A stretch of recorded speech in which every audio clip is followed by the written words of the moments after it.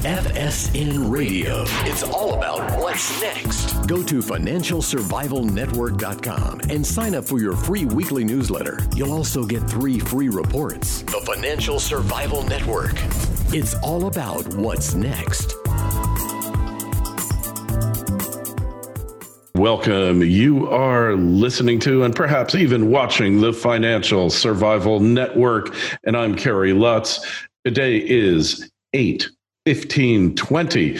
Well, last week, President Trump did the unmentionable, the unfathomable. He personally signed 4 executive orders, and this was done after the Democrats refused to negotiate, as he claims, in good faith, in extending the unemployment benefit for those who were unemployed as a result of COVID-19, proclaiming a Social Security tax holiday. Not sure if that applies just to employees or to employers as well, and a couple of other things. Well, with us is David Sussman.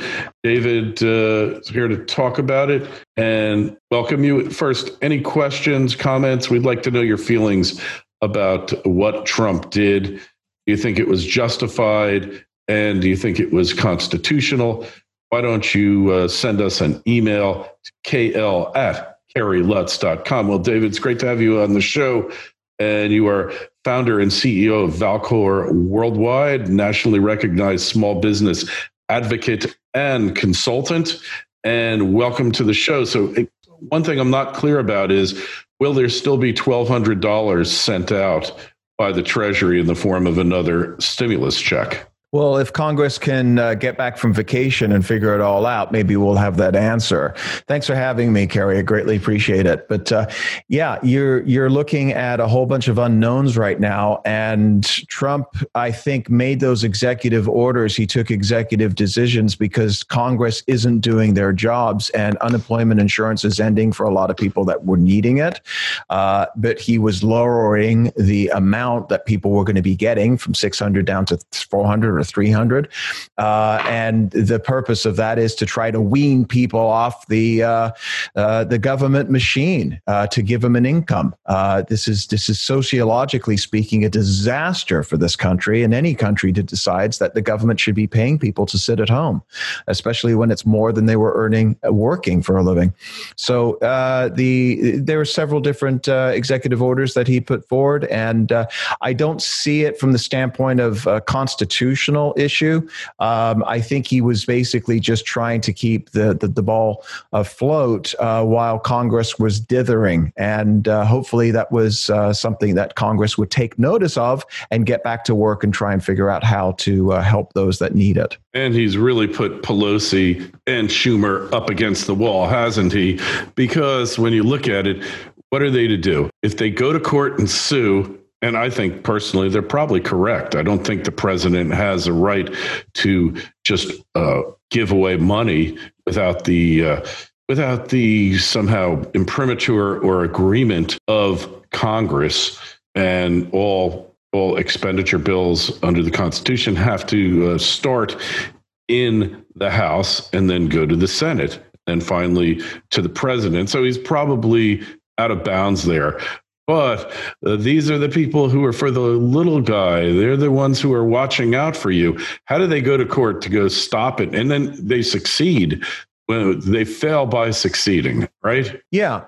Listen, we're in unprecedented times right now. And I don't want to minimize what you're talking about regarding the constitutionality of it and how government is, in essence, creating more problems to try and solve a solution. They're making things worse. But the fact of the matter is that, Kerry, we are looking at something which, and I've been saying it on other interviews that I've had over the past week, and that is that there's a tidal wave that is on the horizon, and it is barreling towards the shore. and we're standing around counting shells. This tidal wave, once it hits, is going to be devastating. As soon as the stimulus package kind of is weaned off and nobody is getting any kind of CARES Act or PPP money or whatever it is, I know business owners right now that are only surviving because of the money they got from the CARES package. Once that is done, they're closing their doors. And the Independent Restaurant Association, here's an example for you. The Independent Restaurant Association of America has just suggested that they've done an analysis, and 80% of independent restaurants, not franchises, but independent restaurants, are going to be closing their doors if they haven't already done so because of COVID. We're looking at a mass exodus of businesses, and it's only going to domino from there. The impact it's going to have on commercial real estate, the impact that it's going to have on employees and take-home money, the impact that all of that's going to have on other businesses. And so, government is arguing with each other over political reasons right now, but we are in a world of hurt, and whoever wins the election in November is going to be facing their first year to 2 years of a devastation unlike anybody's ever seen. This is no V-shaped recovery. I couldn't agree with you more, and especially because you can't get these states to reopen.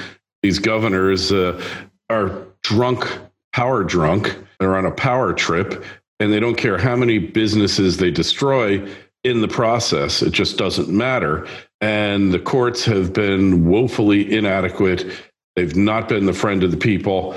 They've not ordered reopenings with a couple of minor exceptions. They've gone along with the powers that are clearly were never anticipated to be used for this extent of time for this questionable an event. I read somewhere that 83% of the restaurants in New York City are behind on their rent. Mm-hmm. And that landlords don't want to renegotiate. So we're going to have 80% of the restaurants in New York actually close. Well, maybe a portion of them are bluffing and just trying to get their leases cut back. So maybe it'll only be half. But that is an unmitigated disaster. And like you said, commercial real estate, all of these things, 183 million missed monthly payments. And what about for people who are behind on their mortgages? We've got millions and millions of people there. So what's the solution here, David? FSN Radio. It's all about what's next. Today's show is brought to you by GR Silver Mining, ticker symbol TSX, GRSL, OTC, GRSLF, and their website at grsilvermining.com. The company is extremely well capitalized, currently has a resource of 40 million ounces of silver, and is looking to triple that number in just the next year alone. Its management team is first rate, headed up by Marcio Fonseca, a geologist with vast experience in mining operations and the financial sector as well. With all this going for it, and with silver trading over $25 the ounce, there's no telling how high GR Silver Mining will go. So go to grsilvermining.com to stay up to date on the latest developments and get on their notification list today. The Financial Survival Network. It's all about what's next. The solution is easy. It's not easy, but it's easy. There's only one solution. Open everything back up. This is it. This is the only, you're not going to continue picking winners and losers. The government is failing at that. They never were good at that to begin with. So what is an essential business compared to what is non-essential business? We're seeing the hypocrisy right now that people are being picked winners and losers based upon, the politics of it all at the same time. You can't open a church, but you can go to a funeral for a politician that dies. All of these different things we're seeing. People are just exasperated at this. But we have, in a sense, closed down the American economy, the economic engine of the world, for a virus. And I'm not suggesting the virus isn't dangerous, but 99.86% of the people that actually get this thing, they either have the sniffles and a headache, or they don't even know they have it. Now, if you're between 78 and 80, which is the average age of people that dying, don't go out. Wear your mask. Do what you need to do to protect yourself. And if you've got people in your family that are sick, obviously, individually, people have to take care of themselves. But the fact that you're closing down dry cleaners and schools and boutiques and everything else is a cancer that is metastasizing so quickly right now. We're going to see an Armageddon unlike we've ever seen before when it comes to the American economy. And And everybody talks about Sweden. Okay, Carrie, Sweden, they didn't lock down the market. They didn't lock down the economy. Their death rate has gone down. They've had a little bit of spike of cases, but most of those people don't get sick to begin with. And their economy is relatively stable compared to the rest of Europe. What are we doing here? We need to open up stat. Yeah, I couldn't agree with you more. I think it was a scamdemic. There was never a justification for closing down the economy. I said this from the get-go, and I encouraged every business owner out there to reopen. Don't listen to them, just reopen. But the problem here, David, is the media has people so paranoid that even businesses that are open, where I am here in South Florida, the mall's empty because the people are petrified that they're going to get COVID-19. Now, look, I'll be quite frank with you. I started taking hydroxychloroquine a couple of weeks ago, and I read all the literature, talked to the doctor. Why are you sick or? No, not sick. Taking it as a preventative measure because 2/3 of healthcare workers exposed to COVID who in numerous countries took hydroxychloroquine didn't get the virus. It's lower than the people who didn't take it. And my feeling is, hey, I'm 63, got high blood pressure, got multiple exposures to people who actually had it. So why not take it? And knock on wood, so far, so good. Certainly no side effects like they've claimed, no heart issues, nothing. And taking it with zinc. So look, in the countries where they've given out hydroxychloroquine as a prophylaxis, they've had a much lower fatality rate per 100,000 people than in the countries where they haven't done it, i.e. the United States. So let's stop with this nonsense, make it available on a mass scale. 51 studies as of last week, and there's been half a dozen that have come down since, have said it has a beneficial outcome. 16, which were controversial and many of them debunked, said no. So I like the odds. I like the fact that there's the frontline emergency room doctors, critical care doctors, frontline doctors have used it with success. So maybe I'm a little out there as far as the rest of the population goes and taking it as a preventative measure, but so far so good. Well, let's hopefully you don't see any of those side effects. And, we know the president has been speaking about it, and that particular drug has definitely been politicized. But people like yourself, they want to be proactive. They want to feel as if they have some level of control. And business owners don't have any control right now. They are at the whim of their local mayors and their state governors. And this is one of the biggest frustrations that people are feeling right now, that they are no longer in control of their own destiny. That it is the decisions have been taken away from them. They can't operate their business. And one of the biggest problems that we're seeing right now is, as you correctly stated, Carrie, economically speaking, there's no demand. The people are not shopping. They're not going to the malls. Everybody's using Amazon and DoorDash or whatever it is to get deliveries. But if you are retail, brick and mortar right now, you're dead man walking. And I don't see that turning around anytime soon. People said to me, do you want to go to the football game when the NFL starts opening up? Would you want to go to a baseball game? Do you want to go to a hockey game? And at the back of my mind, I'm thinking to myself, yeah, I do want to go there. But if I've got somebody in my family that has pre-existing conditions, and I'm not worried about me getting sick. Do I want to pass something on? And I'm somebody that's very skeptical about everything to begin with. So, you multiply that times, 7 billion people across the globe, but especially 325 million people in the United States, that has to impact the economy for months and years going out. Oh, for sure. And look, it's a simple matter to get people flying again. Just give COVID tests. They got a 15-minute COVID test. 15 minutes, if you have it or not. The airlines could be giving it. We need some out-of-the-box thinking here. They have that at the White House. Why can't we duplicate that test nationwide? The schools should have it, right? Yeah, everyone. Why not? I mean, personally, I think the number of cases is a big red herring. It's meaningless. The only numbers that matter is who's dying from it and who's hospitalized from it. And what we have, the numbers are COVID-related deaths, COVID-involved deaths, not necessarily COVID-caused deaths. So the data we're getting is really awful. it's not useful. And really, the fear factor, that's what the media has single-handedly done. And it's costing the media billions of dollars too, because all of their customers are advertisers, and these advertisers have shut down. And that leaves the media with greatly diminished income streams. They're losing a fortune. CNN might have twice the number of viewers they had, but their advertising revenue is way, way down.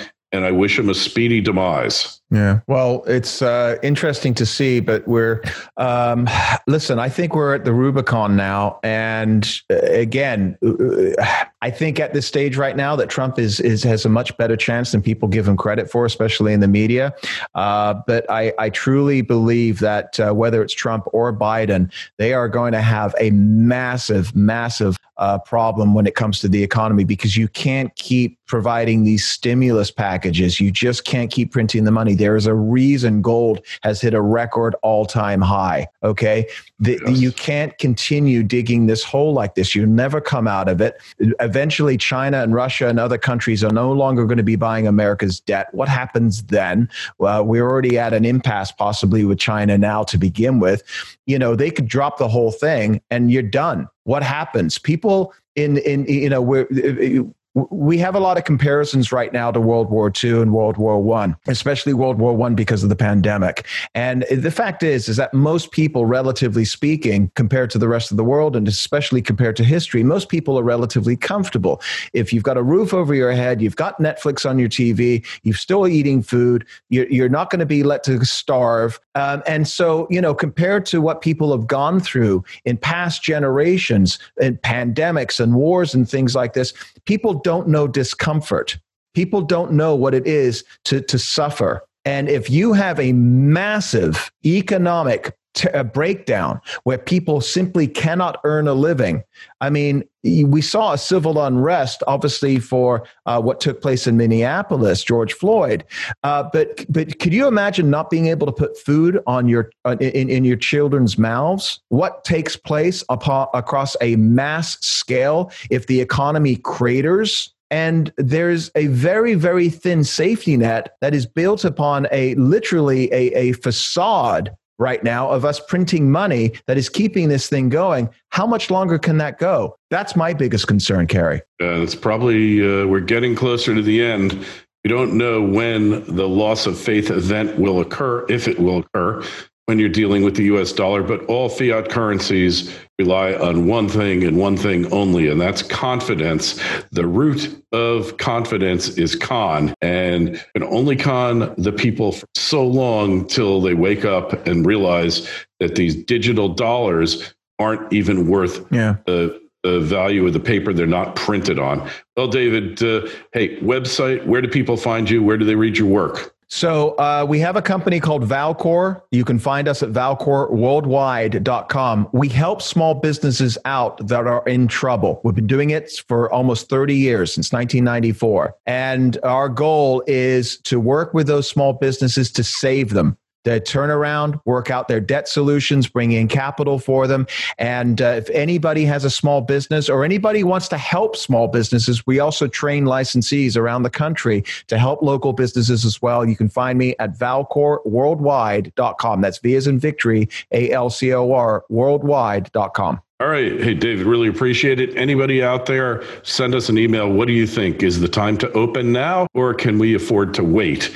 Let us know, KL@KerryLutz.com. Check out our website, financialsurvivalnetwork.com. Sign up for a free newsletter. David, thanks so much for coming by. Cheers. Thanks. FSN Radio. It's all about what's next. Go to financialsurvivalnetwork.com and sign up for your free weekly newsletter. You'll also get 3 free reports. The Financial Survival Network. It's all about what's next.